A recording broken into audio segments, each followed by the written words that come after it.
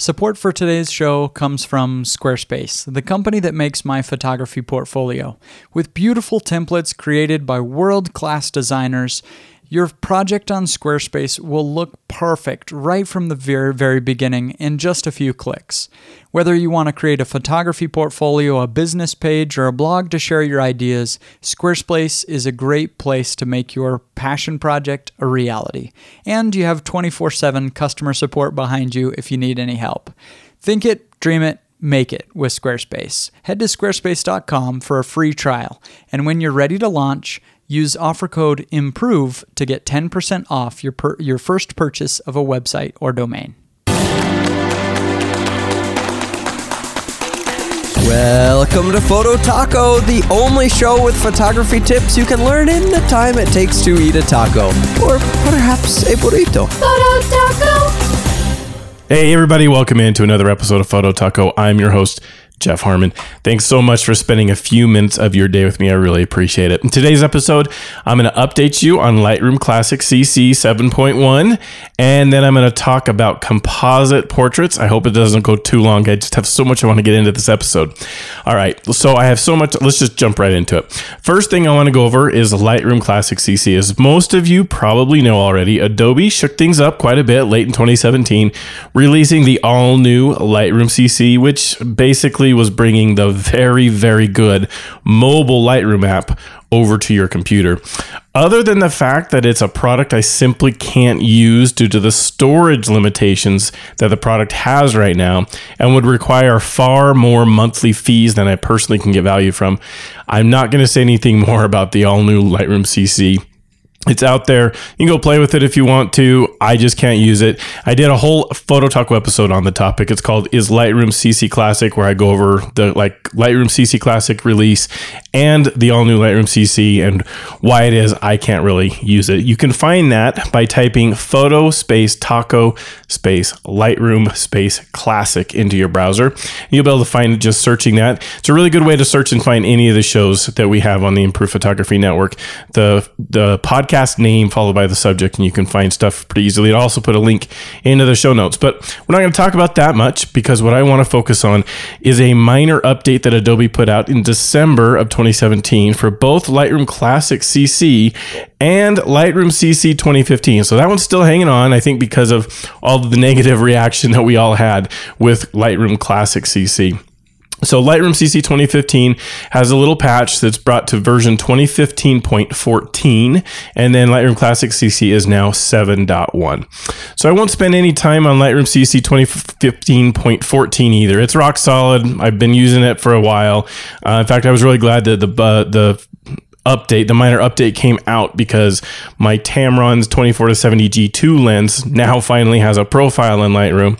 It's kind of nice to be able to have that automatic kind of correction, helping to fix the vignette and the other things about the lenses. So it's good to have that in there, and I'm glad it's there. It's rock solid. It's the version, if Classic doesn't work well for you, even through what I talk about today, if it doesn't work well for you, then I recommend you use Lightroom CC 2015.14. All right, now let's get to the meat of it. Lightroom Classic CC version 7.1.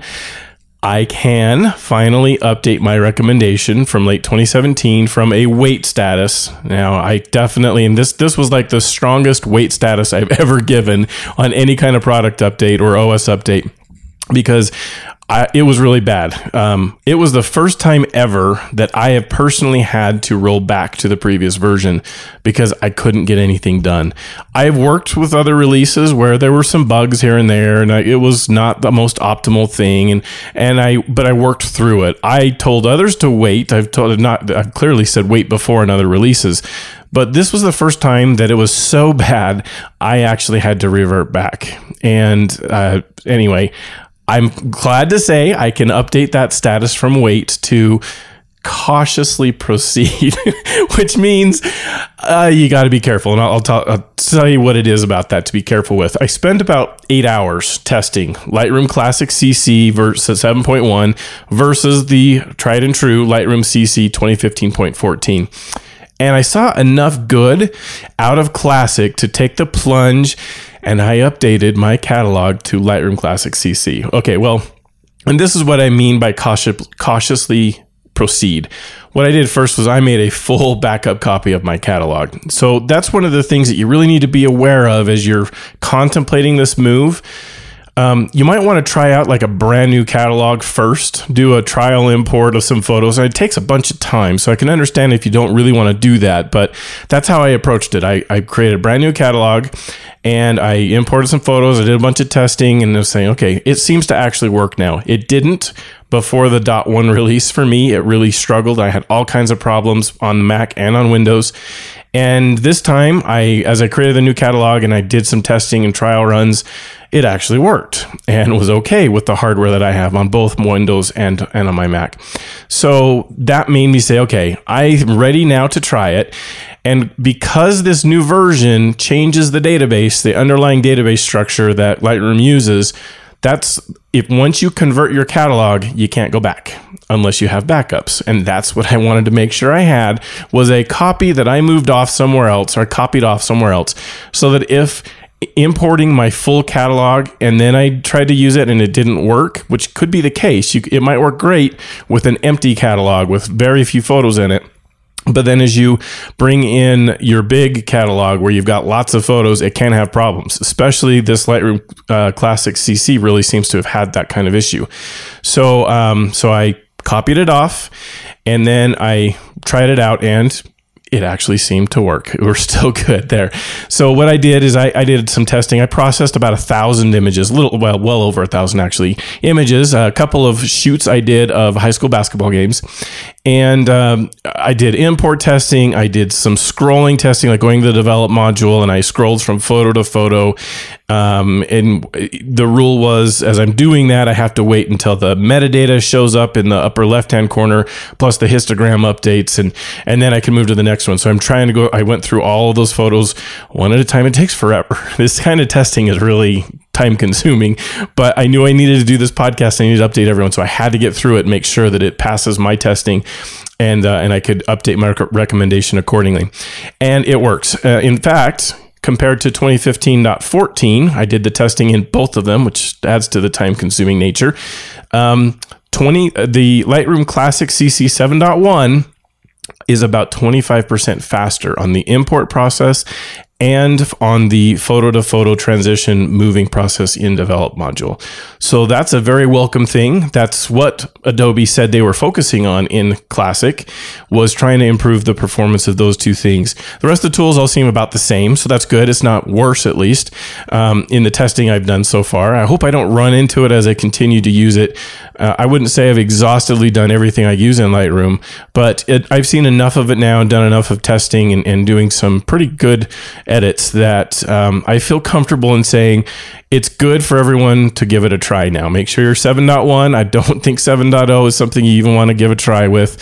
But if you back up your catalog first and then do it, upgrade your catalog and use it, you're very likely to have it go well. Victoria Bampton, Lightroom Queen, she gave it the go ahead in late December with that patch too.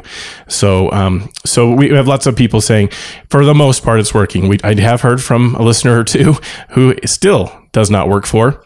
And if that's your case, I still have seen out in the forums for Adobe them saying they're narrowing in on some kind of more edge cases with specific hardware and software versions problems that they're having. There continues to be people for whom it crashes 4 or 5 times an hour and just doesn't work. Even the 7.1 release, not been my experience on the 2 computers I tried, Windows and Mac.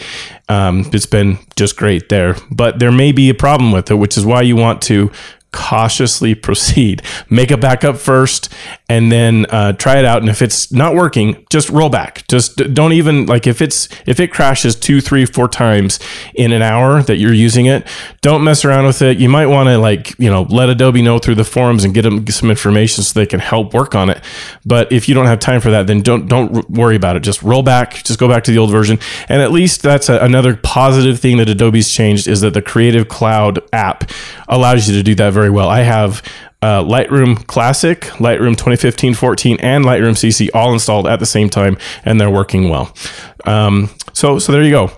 Now, if you don't know how to back up your catalog yourself, it does it when you optimize or when hopefully you have it set. We've talked before on Photo Taco about setting up to ask you when you're exiting Photo or Lightroom if you want to back up. That helps. You can do that because you can restore from the zip file that it produces. But it's even easier for me. I just went into Lightroom itself and I know where my catalog is, but if you don't know where your catalog is stored on your computer, then what you can do is in Windows, you go to Edit, Catalog Settings, and General tab. On Mac, you go to Lightroom, Catalog Settings, General tab. And right there in the General tab, it shows you where the location is, where your catalog is stored. And there's even a nice little show button right there if you click that button, it'll open up either Windows Explorer and show you right where it is, or Finder and show you right where it is. And then I just copied that file off. In fact, I copied everything named like that file off onto a different location, just put somewhere else, and so that I could go back to it if I needed to. And fortunately this time I did not have to. Last time with the 7.0 update, I did. So it's a good thing to do when you have a kind of significant release like it was from Lightroom CC 2015 to Lightroom Classic CC. Because they upgraded the database, you can't downgrade and use your catalog if you already upgraded your catalog. So something to be aware of and something to be careful of. All right, in the second half of this episode today, I'm going to talk about a session I'll be teaching at the upcoming Create Photography Retreat. But first, we need to thank the sponsors of the show. Support for today's show comes from Squarespace. If you're ready to launch a new business, you're ready to take your photography to the next level, you want to create a photography portfolio or sell your work on your website, Squarespace can make your passion project a reality.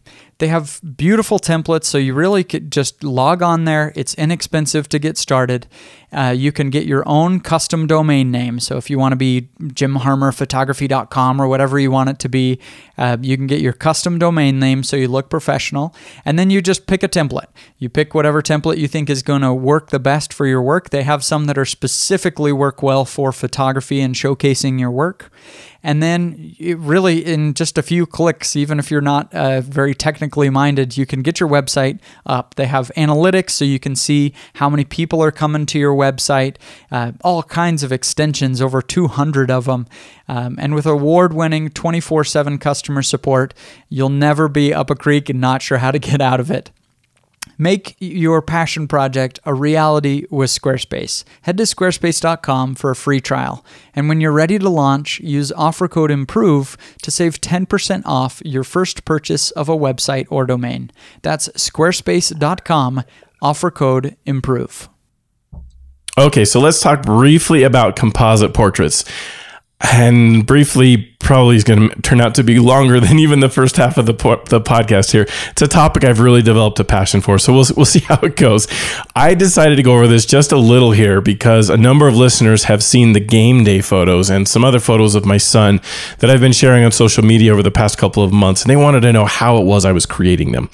And so this isn't a full how I got the shot episode. We do a whole episode dedicated to those, but I did want to share the technique a little bit and also kind of get people excited about the retreat in the session I'll be doing where I'm going to demonstrate this. So if you're not following me on social media, you can find the information about my social media accounts in the show notes. But just to say it here, I'm at Harmon Jeff. So that's HarmonJeff, just all mushed together. I'm on Instagram. I'm at Harmon Jeff. On Facebook, I am Harmon.Jeff, which the Harmon Jeff was taken. So I had to use Harmon.Jeff. It's so frustrating. I don't have a consistency between my social media accounts. So you can go to facebook.com/Harmon.Jeff and see my accounts there. I'm also Harmon_Jeff. They don't let dots be on Twitter. On Twitter because I don't post a lot of photos there, but I do have a lot of reactions to like news stories about photography and some nerdy computer stuff. So if you want to follow me there, you'll see more commentary on news stories than you will photos. But with the other two accounts on Facebook and on Instagram, sharing a lot of social media on pictures.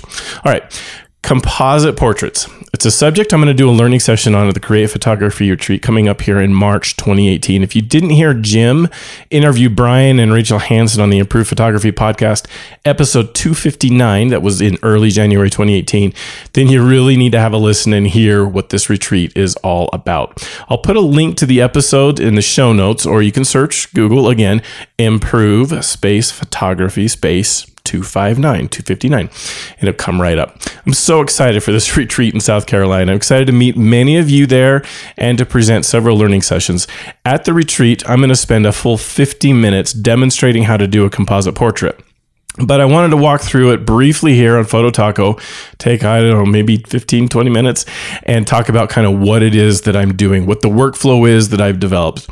Something I've been working on for a couple years now. So the basic concept is that because I don't have a nice big professional studio with strobes and wonderful backgrounds available to me, I shoot in a very specific way that makes it pretty easy as I've found it to make it, to extract models from a photo and create my own backgrounds, kind of use layer masks so that you get just the model, and then you can put whatever background you want with that model.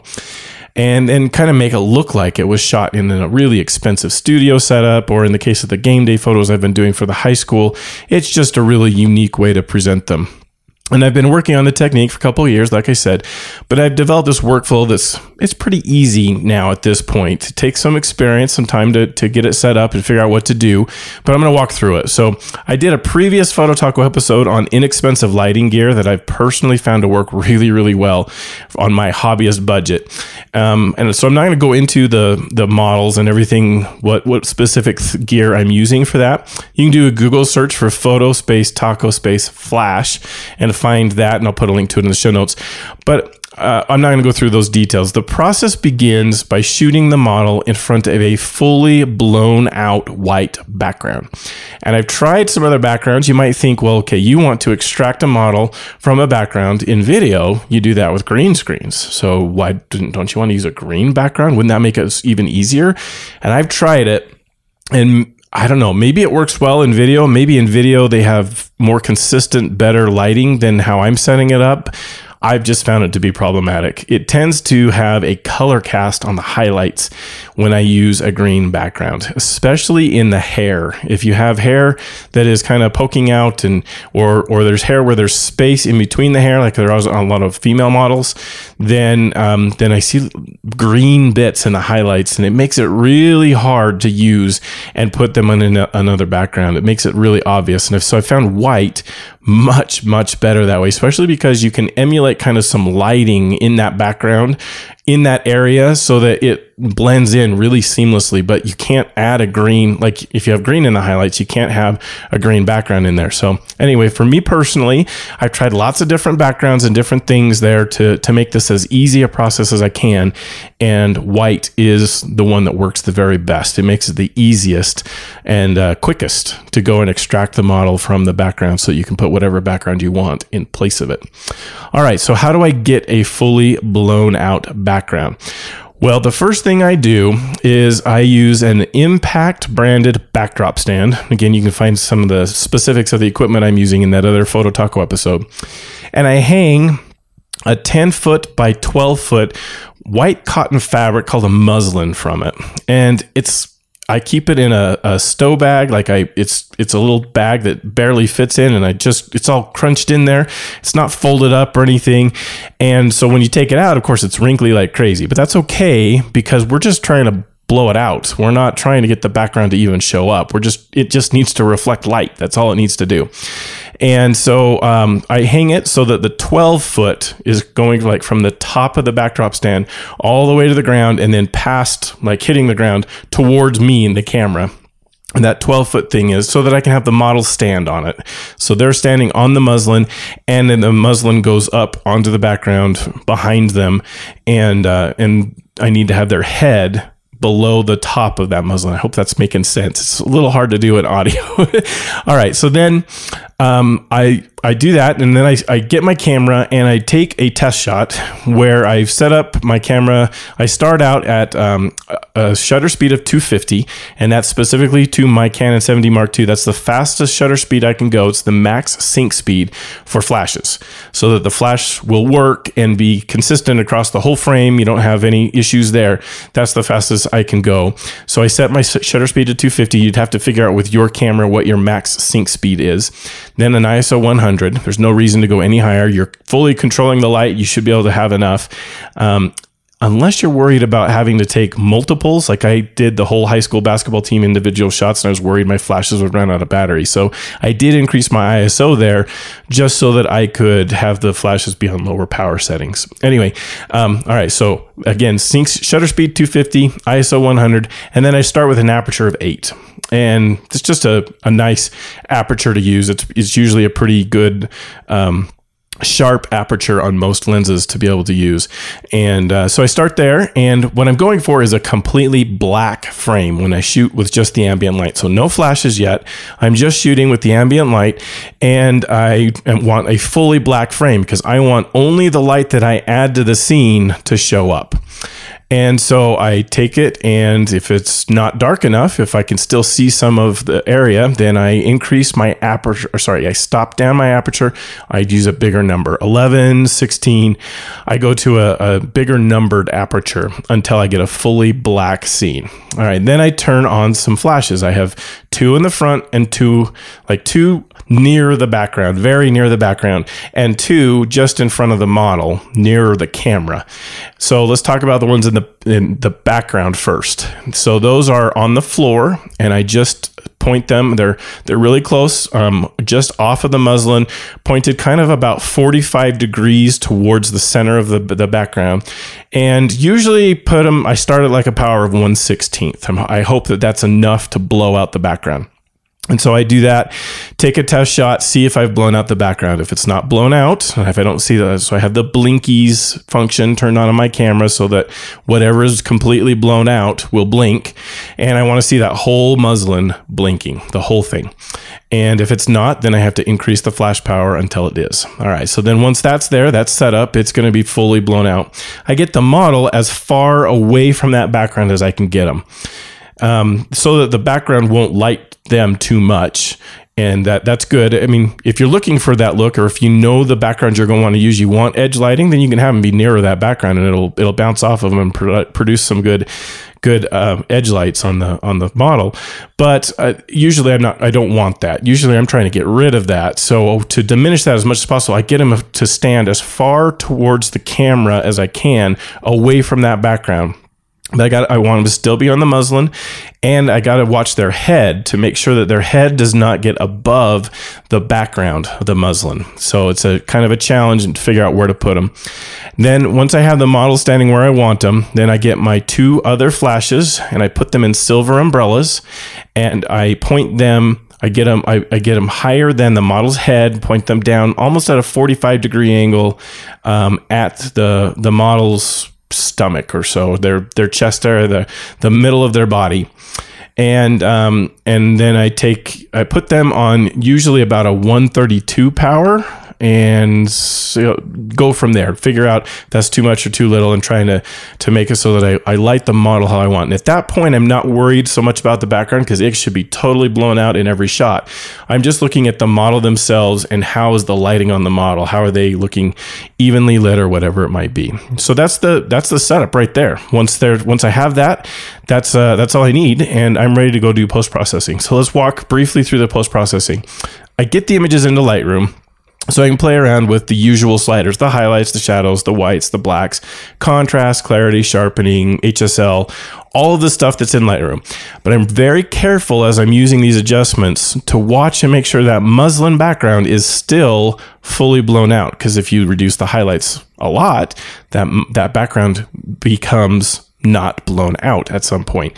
Usually, if you're shooting raw, you can recover enough that it's not blown out all the way. So I'm watching that as I'm making all these adjustments. And then you have to make a decision, because this is where, if the model is wearing anything white, it can be a real challenge. If you lit that white so that it's really not that distinguishable between the blown out white background and the white of the model, then it gets really tough to extract. So if they were wearing a totally white outfit, like a white dress, this wouldn't work so well, and you'd probably want to do something else. In the high school basketball team, almost every single one of them had white athletic basketball shoes on. Of course, that's what the common color is, and that was a challenge. I had to do a lot more hand masking of the shoes, because my eyes could see the difference, but Photoshop, all the tools that I'm trying to use to kind of auto-generate the masks, were really struggling. So that's something to keep in mind. If the model's wearing white, you got to be real careful with that, and see it as much as you can do in camera to make the white on the model be darker than the white in the background, then the better it's going to be to try to extract it. It gets really hard around their feet, especially because the light falls off there. It's not as bright. And if you try to make the white muslin that they're standing on blown out, you're also going to blow out their white shoes. And so you have to do hand masking there. Okay. Once I'm happy with the image in Lightroom, I take it over to Photoshop and I use luminosity masking to create the initial layer mask for the model. Now, luminosity masking is a tough subject. We've had lots of discussions about this. And so I'm not going to go into a lot of detail there, but what I'm using is the TK Actions panel. Makes it dumb simple to do this. It makes it really, really fast. And I'm just using the highest luminosity level there. It's a 5. And it selects all the white background, all the blown out areas that are there, it selects. And then I invert the selection because I don't want to select the background. I want to select the model. And then I create a layer mask. And boom, the model is extracted. The challenge is even a luminosity mask of 5, it's luminosity masks are all designed to be kind of slow transitions, which is good. That helps get a very believable selection, or a selection where you're not going to see the edges very well. And that's what we want. We don't want obvious edges to happen, because in photos, they usually don't have super obvious edges. And so it's really hard. You get that, but then you have where the flash was on the skin, or where there was white clothing. On the athletes that I was shooting, the name of the school was in white lettering. And of course, that got selected or deselected when I inverted it and wouldn't be included in the model. So you'd have parts of the model that are transparent or even gone in that selection as it was. So to fix that, what I do is I hold down Alt or Command on the Mac, and you click on the layer mask, and now you see the layer mask. And then I go get the brush tool, and I use a white brush initially, and I put the brush into overlay mode, and I paint over the white areas. And that usually that'll bring out all of the stuff that was kind of semi-transparent or not fully there in the masking, and it will make it white, and bring the model back so that they're no longer transparent or opaque or semi-transparent. It's fully there. And any of the parts that were white, I just paint white on a normal non-overlay mode brush and bring it back in. Same with black. I'll use overlay mode and the black brush, and I'll paint the black areas of the photo just to make it there. Now, the downside of doing that is you now get some really distinct jagged edges in your selection. And so to fix that, I kind of bring back that look of having a nice small fall off by using the select and mask tool. So once I'm done getting the selection so that I have the model is all white on the layer mask and the background's all black on the layer mask, then I will hit the quick selection tool just to be able to get to the select and mask tool. And then there's a select and mask button that appears, and you hit that and it goes into a little workspace they've had since Photoshop 2017. And in that workspace, I use a radius. Well, first off, I clean up the image a little bit. It's always, no matter how clean the mask looks to me, when I go into select and mask, there's always little bits of white and black where it shouldn't be. And I kind of clean it up a bit more, just kind of go through and clean up the edges even more where I want it. And then I use a radius of 1px. and I do check the Smart Radius button. Then I do, in the global refinements part, I do a smooth of 10, usually. Sometimes the smooth being 10 is a little too much. I have to back it off, but I don't ever go really above 10, almost ever. Then feather, it's really, really small in the feather. So 0.7 is about the max on most of my photos. You may have situations where you need to go further, but what feather is going to do is bring back that the fall off on the edges so that they're not really sharp edges. And that makes the photo much more believable. Kind of let the background semi show through, and it looks like the model is there, part of the background, and that's what we're after with a composite. Then a contrast is really different on every photo for me. Sometimes it looks really good to have a pretty good contrast. Sometimes adding any contrast at all really screws things up. So I kind of have to do that to view and just see what's happening with the model and how the edges are going. And then almost always I want to shift the edge to negative. I want to get rid of that ring lighting, the rim lighting, usually, so that the background looks more believable, unless that's part of the photo, unless kind of a big bright light in the background is part of what you want there. Then you might not want to. But I usually shift the edge -20 to even -30, something like that. And do that. There's a decontaminate colors checkbox. I play around with that. Sometimes it helps with the hair to make it look more believable and get rid of some of the bright light that's around individual hair elements, like where there's air in between the hair and the bright white light shown through. But it most of the time makes it look muddy and weird, and I don't like the effect on almost always. So I'd say probably 90% of the time I'm not clicking decontaminate, but I do click it just to see what it looks like and see if it happens to help on this photo. Then I output to new layer with layer mask, and I hit OK, and I get a brand new layer in Photoshop with a new layer mask that is no longer really jagged, and it's usually a very nice, clean, easy to use extraction of the model. And I can put whatever background I want in there. I can add artificial lighting, I can play around with it, I can add cool elements of text and have the model like be in front of text, and it's a really cool effect to be able to do that. And you can see that in the social images photos that are out there. All right, so I know that was really quick. I only spent like a quarter or maybe half the time of what I'm going to do at the retreat in demonstrating this. But it's a really fun technique, and it's something that I hope you can do. It's something to try. If you haven't done anything like that, then don't get down on yourself if it doesn't work out very well the first couple of times you try it. You learn from it, and it really helps you. So go check that out and see if you can make something work like that. I'd love to see if you do try it. If you try a composite portrait, share it on our Facebook group, which, to speak of, is the Improve Photography Podcast Facebook group. You just go to Facebook and you search for Improve Photography Podcast, and you'll be able to be there. We do have to ask people to answer questions to be part of the group, so we keep the bots and the spammers and the advertisers out of there. We don't want them in there. We only want legitimate listeners of the podcast to be in that group. And so we do ask you to answer a question. You have to tell us the name of a host on the Improve Photography Network. It could be any of us. I'd love to have you say me, Jeff Harmon. But you can mix us up and put like Jim Harmon or Jeff Harmer because our names are so similar.